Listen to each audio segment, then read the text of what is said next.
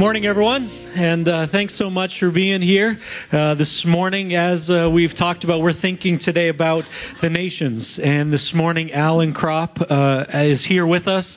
Alan and Jill represent some 700 international workers with the Christian and Missionary Alliance who are working and living in some 81 different countries. And every denomination, every church, every tradition kind of does missions and international work a little differently.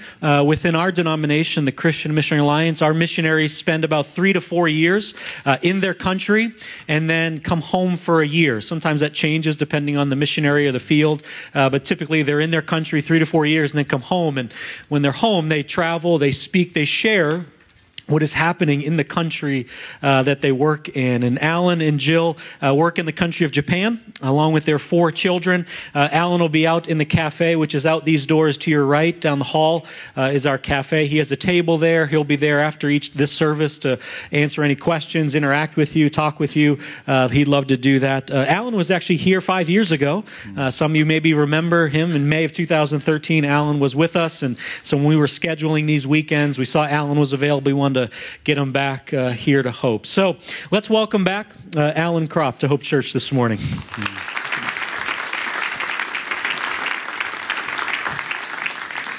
皆さんおはようございます。お元気でしょうか? Good morning. Maybe some of you heard a word that you recognized, Ohio. Believe it or not, the word Ohio means good morning in Japanese. So all of you are well on your way to being fluent in Japanese. You can add that to your Japanese vocabulary with Honda, Toyota, Sony PlayStation, Nintendo, emoji, that comes from Japan, anime. And so, you guys can come to Japan. We need more workers there. And so it is a great privilege to be with you this morning. There are a lot of good causes to support. But fulfilling Jesus' last command to disciple all the nations is the greatest cause we can be a part of. This morning, I hope you connect the dots and you'll be encouraged that what you do here in Brunswick has an impact on the other side of the world. You see, the gospel is being shared, the kingdom is advancing, the captives are being set free, people are being baptized, churches are being planted, leaders are being raised up, and disciples are being sent out on mission with Jesus.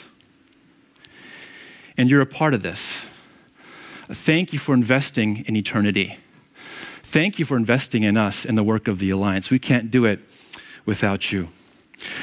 Before you join me on my journey this morning, let's just take some time to talk to our Heavenly Father. And let's just pray that this time would be a time where He meets us in a special way, in a unique way, in a new way, and that He changes our hearts and aligns our hearts with His heart. Would you please pray with me?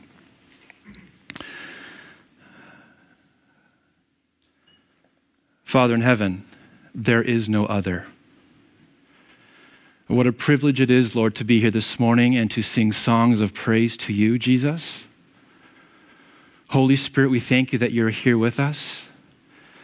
I thank you for my brothers and sisters in Christ and for their life, for their sacrifice, for the light that they're being here in Brunswick. Holy Spirit, it is my desire this morning that you would just use me as a weak instrument in your hand to share your word and to share our story. And Lord Jesus, we just leave the results in your hands. Holy Spirit, we know that you're at work in our lives. You're making us more like Jesus each and every day. We trust that as we leave this place, that we would look more like you in our thoughts, in our attitudes, in our actions, and in our mission with you. In Jesus' name, amen. Would you please take your copy of God's Word this morning and open to 1 Peter chapter 2. 1 Peter chapter 2, verses 4 to 10. This is a very dense passage, but this morning I'm going to do my best to work through it and share some truths that really impacted me and have shaped me and who I am today. Now, the backstory to 1 Peter is really important to understanding this letter. Peter, the former fisherman and now apostle of Jesus, is a key leader in the early church. And Peter is writing this letter to these believers who are relatively new in their faith. And the church is growing and it's spreading. And the church is made up of Gentiles and Jewish background Christians. And they're scattered all throughout the Roman Empire. And God has placed these believers in some challenging environments. These new believers are walking one step behind Jesus, but they're finding it hard. They're living and working in pagan societies. The cultures they find themselves in are spiritually dark. Immorality is rampant and idolatry is the norm. The values of Jesus and his kingdom are clashing with the cultures that they find themselves in. In fact, these believers are starting to feel like they're foreigners living in a different world. Maybe some of you can relate to that this morning. And as a result of following Jesus, these believers are starting to experience rejection and hostility and harassment from friends and neighbors and coworkers. These believers are desperate for a word of encouragement. Their hope is being tested. They need some encouragement. So in this passage this morning, Peter's going to remind them of two rock-solid truths. Simply put, Peter's going to remind them who they are in God's sight. They need to know that they have a unique position before God.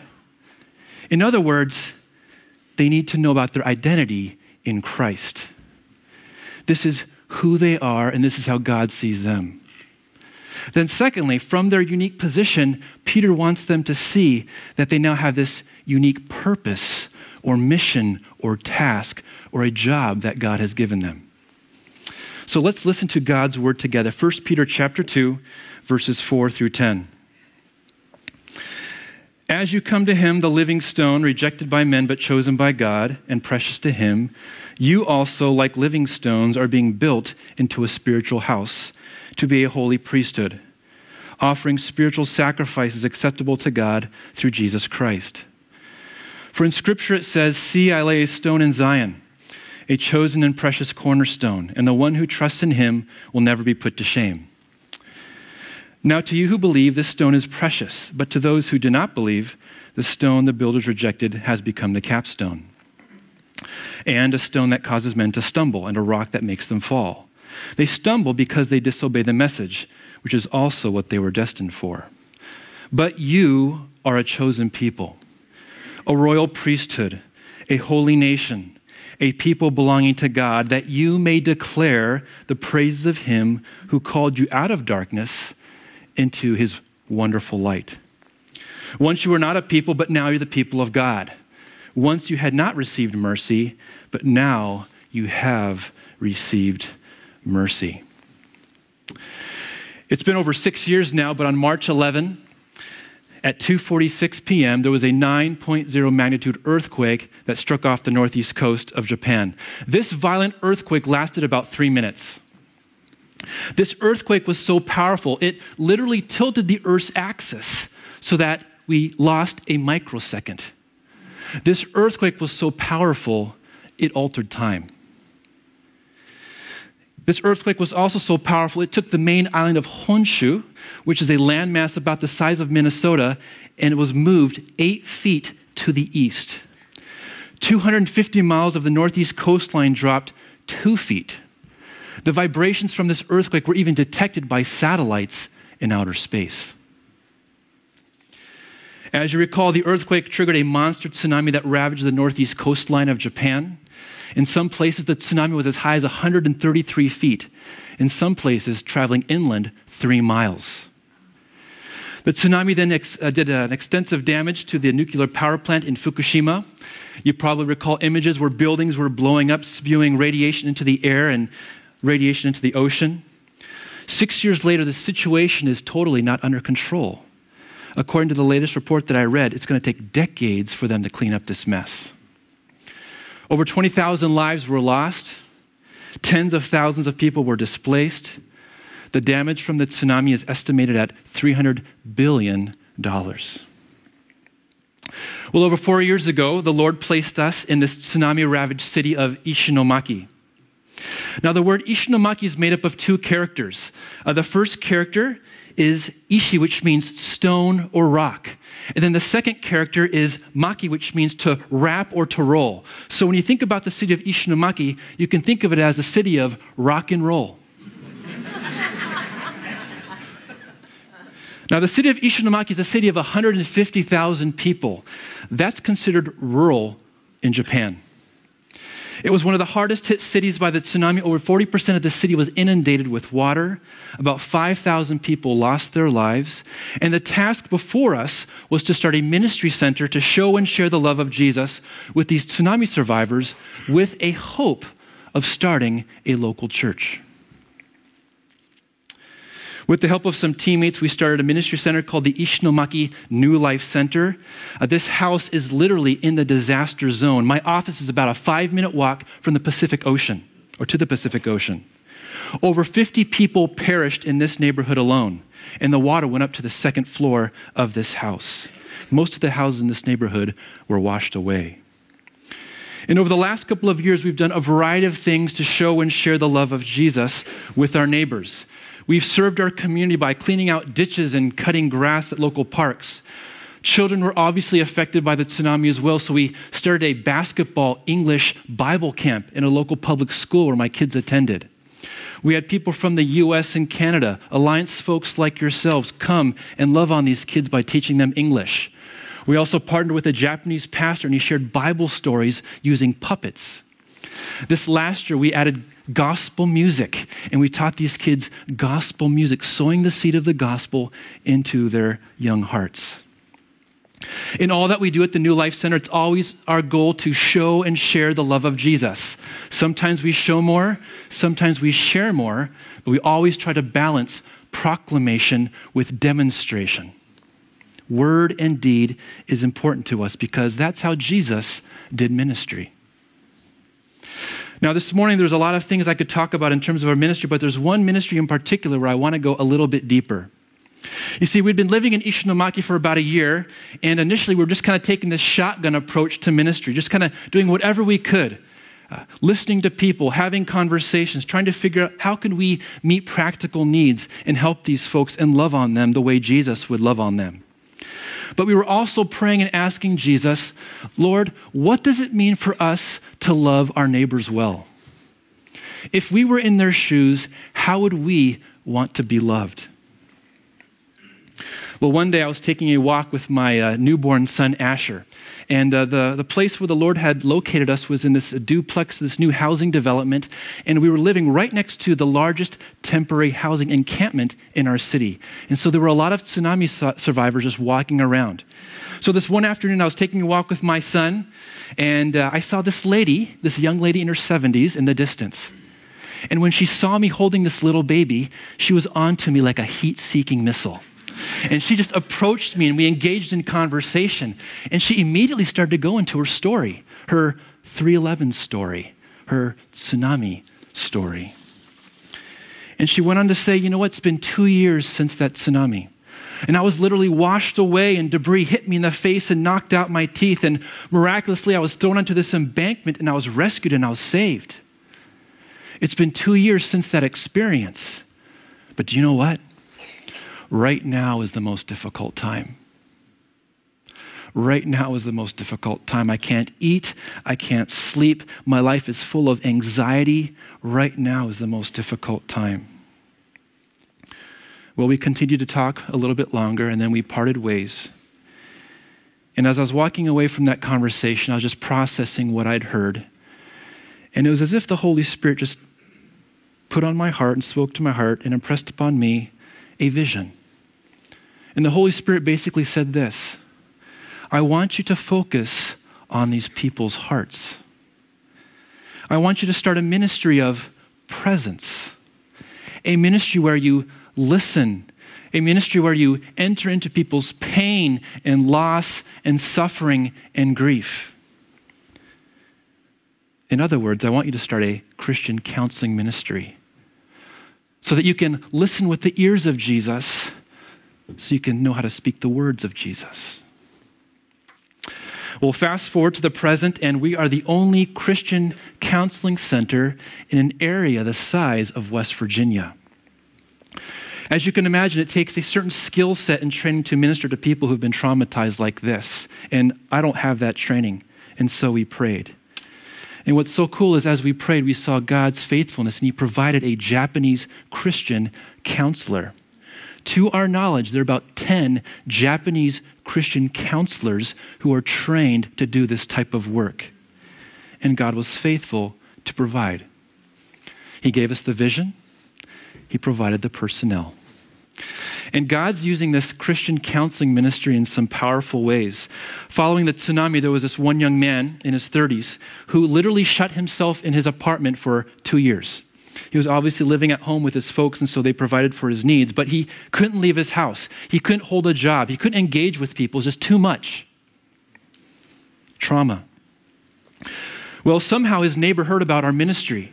And his neighbor talked to him, and they talked to us, and they asked him if he'd be willing to meet with us and our counselor. And he said yes. And so he started to come to our ministry center to get counseling. And in time, we saw great improvement in this young man's life. And one day when our Christian counselor was just listening to his story, she learned that he actually liked to learn English.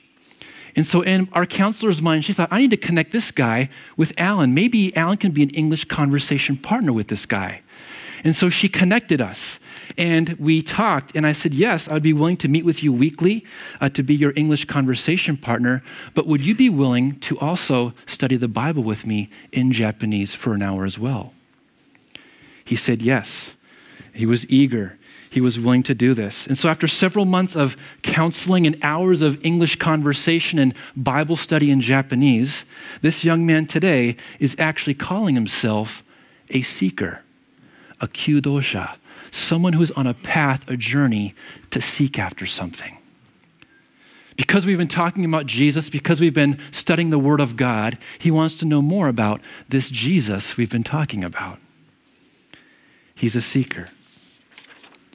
And what we're discovering is that as we love people by listening to their story, people are wanting to know more about this Jesus. Well, returning to our text this morning, in a similar fashion, Peter was listening to the difficult stories and challenges of these believers and what they were facing. Peter writes to encourage them in their faith. And the first truth he wants them to know is this. It's that they have a unique position. In other words, they have a new identity in Christ. Peter wants them to know this is how God sees you. So how does God see them? And how does God see us? Well, it says this in verse 4 and 5. As you come to him, the living stone, rejected by men, but chosen by God and precious to him, you also, like living stones, are being built into a spiritual house to be a holy priesthood, offering spiritual sacrifices acceptable to God through Jesus Christ.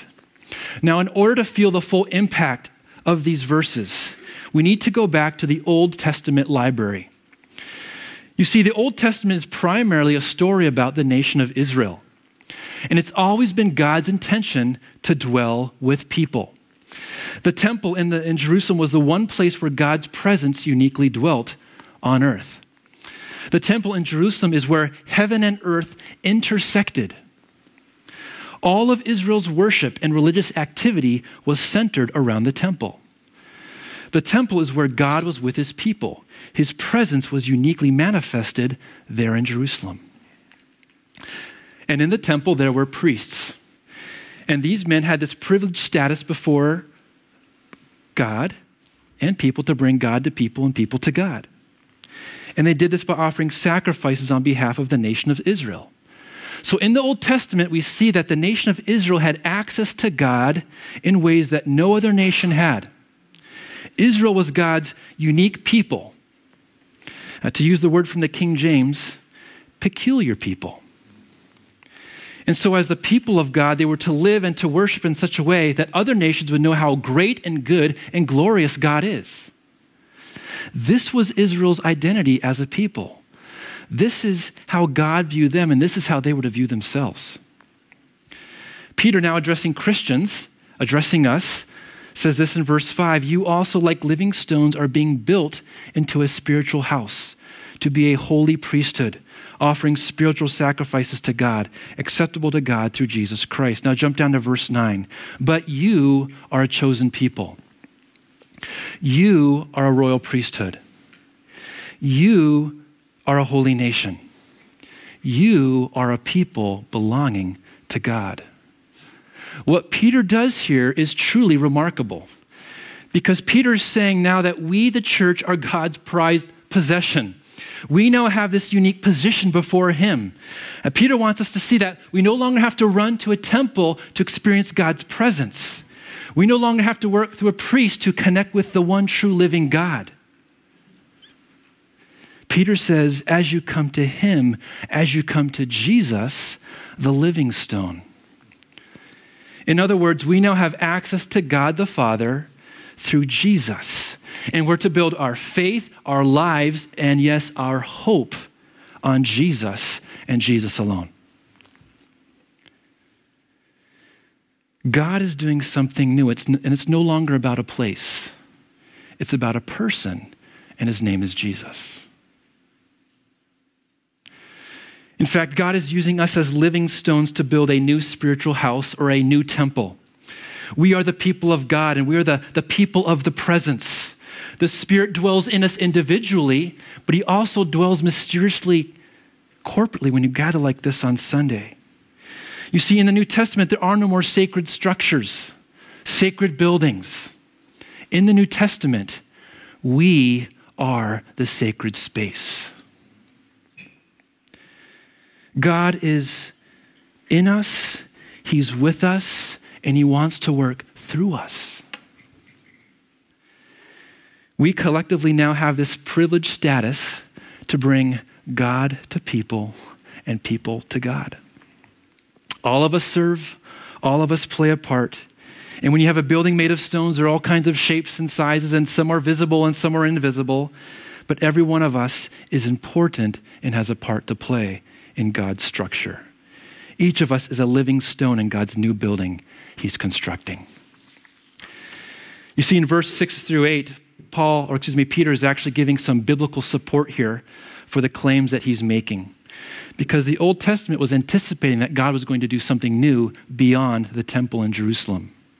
In verse 6, it says this, quoting Isaiah 28:16, "See, I lay a stone in Zion, a chosen and precious cornerstone, and the one who trusts in him will never be put to shame." You see, in the ancient times, the cornerstone was the first and most important stone that was laid. All the other stones were squared or plumbed or built off of that cornerstone.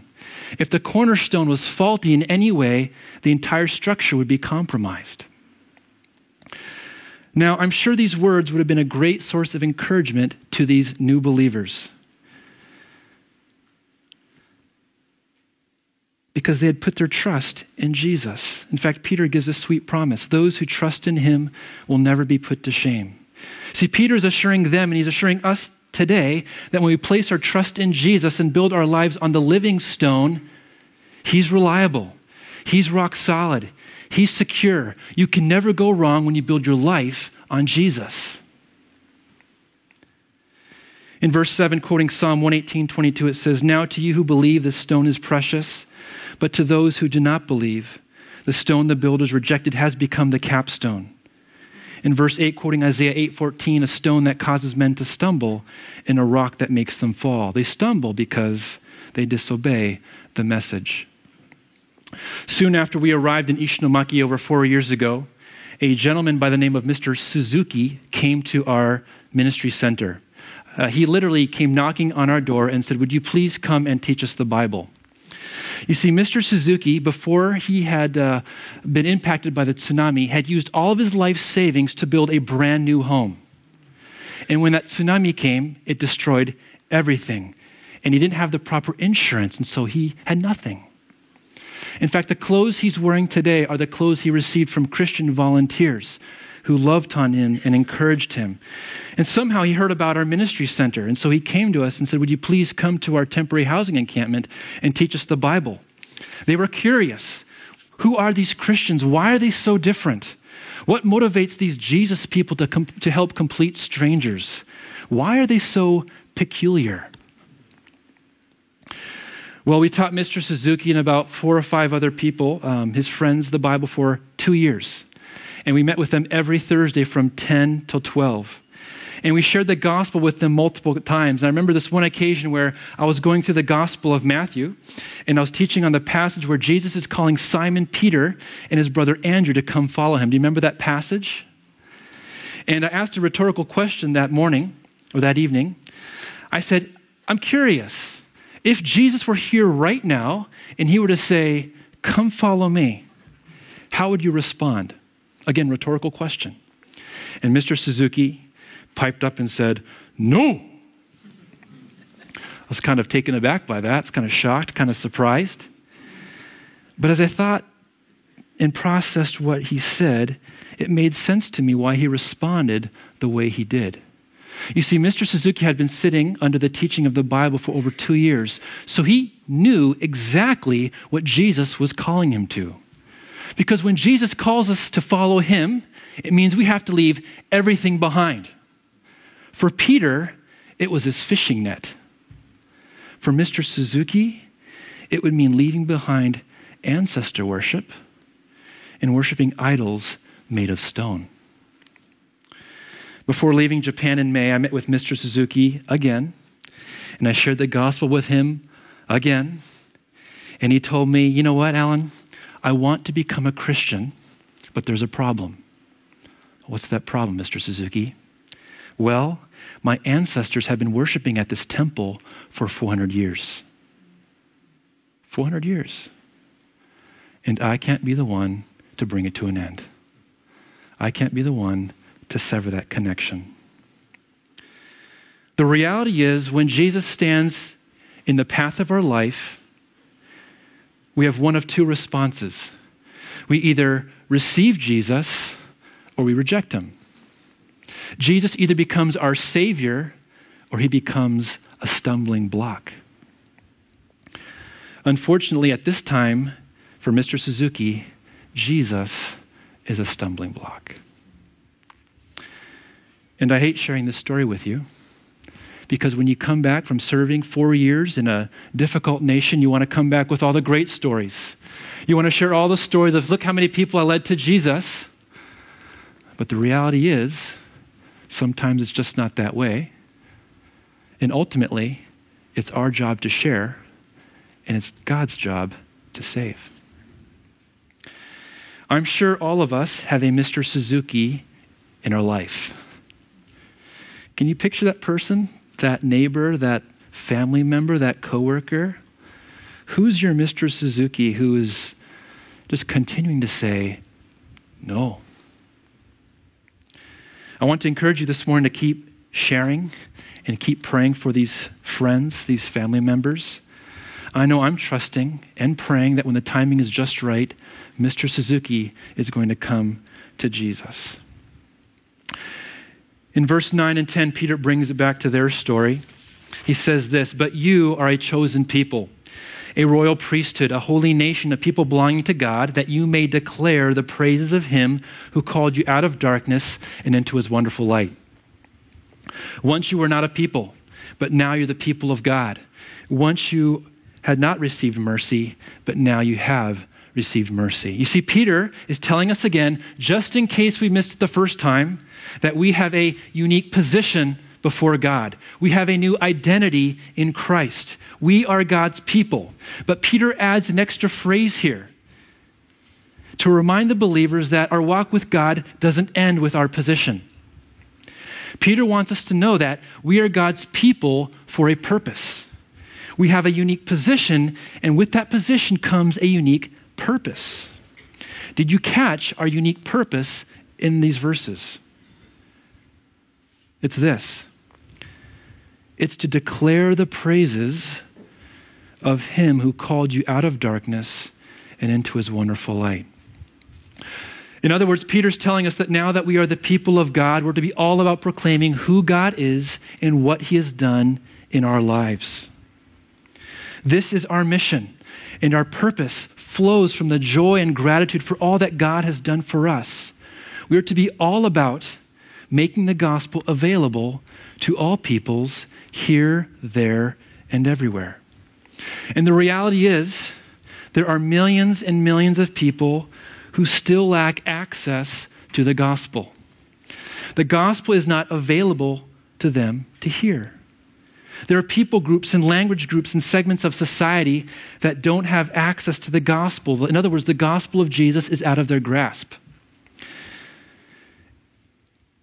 In other words, there are people groups who don't have any Christians in them, or very few Christians in them. And if there's a church there, and that's an if, it's very small and fragile. So far, 16,818 people groups have been identified. There's still 6,956 people groups that are still considered unreached. And by unreached, we mean less than 2% of the population knows Jesus. Friends, that's a lot of people disconnected from God. That's a lot of people who are on their way to a Christless eternity. So what we need to understand this morning is that the issue with the unreached is not that they're just unbelievers. I mean, they're unbelievers everywhere, right? The issue with the unreached is that in many cases, they don't even know there's a Jesus to believe in. The gospel is not available for them to hear. Well, let me illustrate to you what this means to be unreached by using some numbers. In the United States, you basically have to bump into 6 or 7 people before you can hear a clear presentation of the gospel.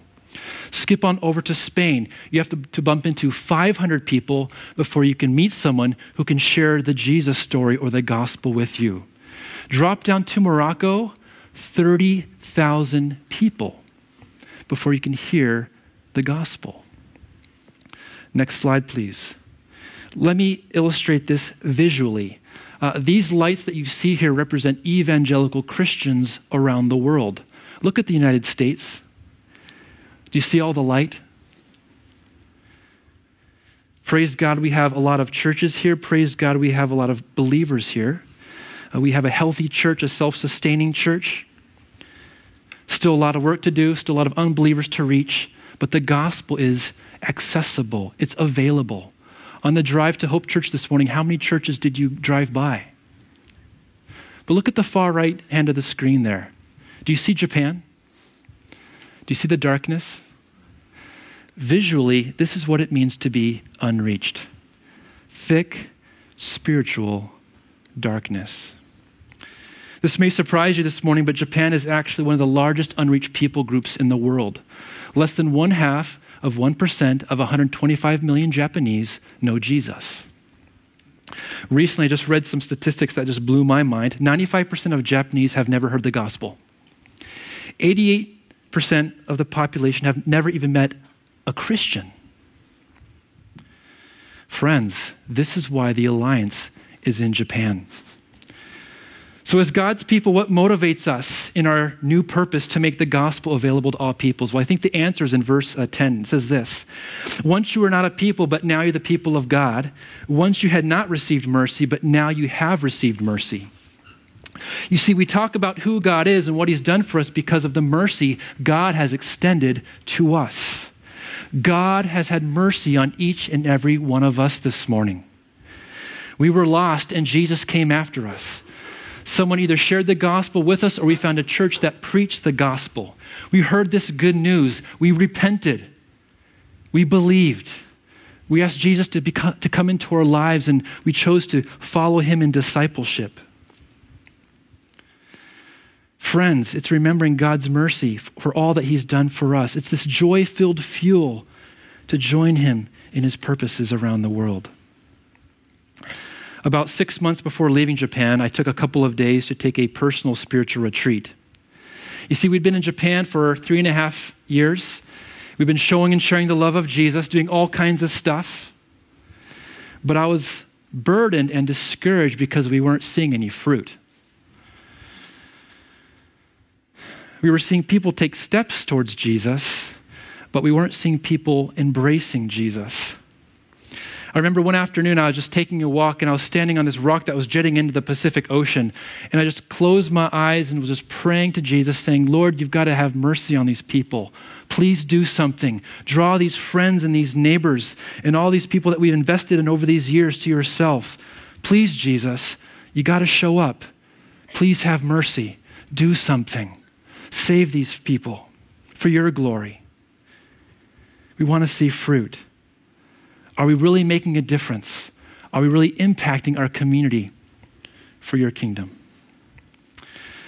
Well, soon after that experience, I sent an email to a close pastor friend of mine who serves in Warren, Ohio. And I shared with him my heart and my burden. And he wrote back and said, Alan, we are going to pray for you guys every Wednesday at our prayer meeting. And we're going to pray that God will bless your efforts and give you some fruit. Well, days and weeks and months continue to go by. No change. Well, in Japan, when you move or are going somewhere because of work or whatever, saying goodbyes are really, really important. And so we started to do that. And so we connected with a couple called the Takahashis. Now, they were our literal neighbor for 2 years. And they had young children. We had young children, so our kids played together, and we hung out together and had meals together. There was a time in their relationship where it was kind of rocky, and so we counseled them, and we shared the gospel with them and studied the Word of God together. And just had this really great relationship. I did this for about 2 years. And then because of work, he had to move about an hour south of us.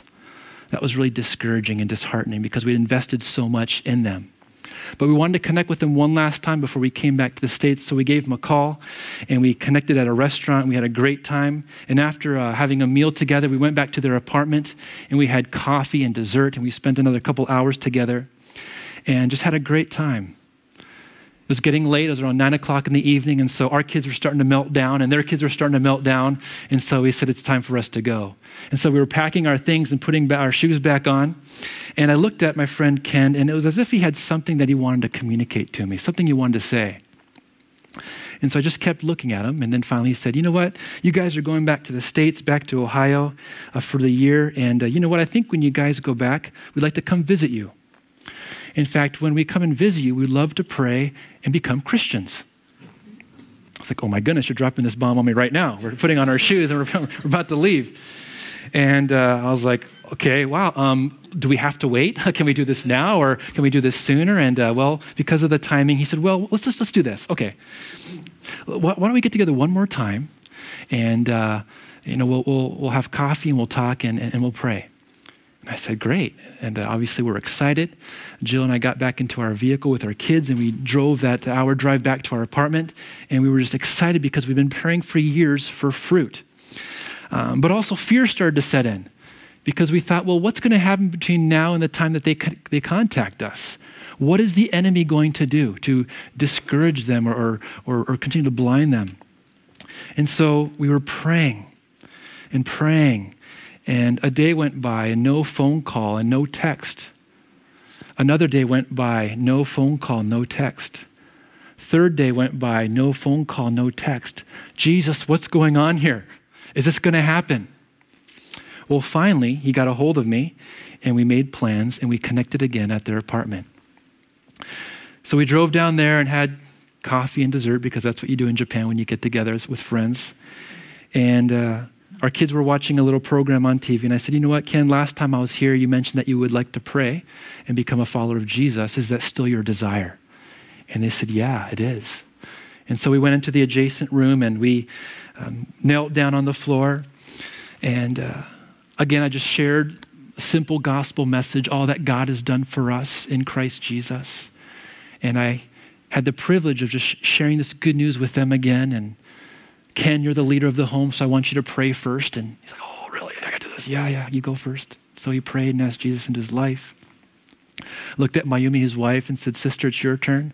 Is this what you want to do? Yeah, okay. And she prayed, and it was just a beautiful, sweet, sweet time.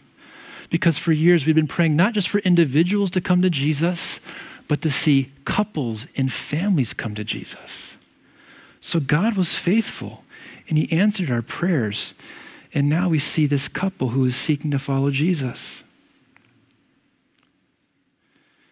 On that night, in that small apartment, Ken and Mayumi became living stones.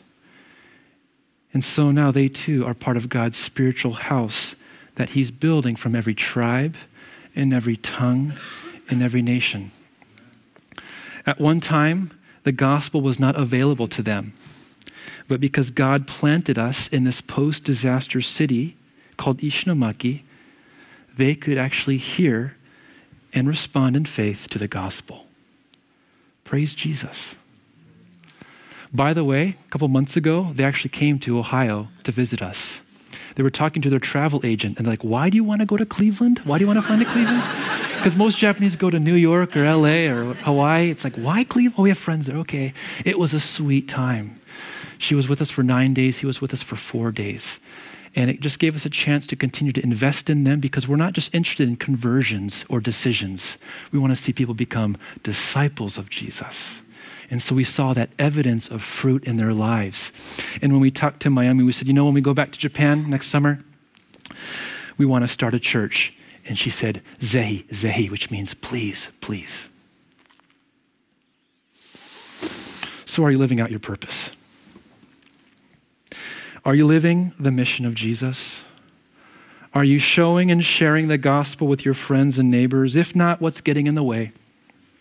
What's that obstacle? What's preventing you from doing this? Are you playing your part in making the gospel available to all peoples, here, there, and everywhere? If not, it's time for a change. What does change look like for you? We're going to have a time of prayer. And while I'm praying, I'm just going to ask the worship team to come up. But I want you to ask the Holy Spirit. I want to give you some time and space to just think about what we've talked about this morning.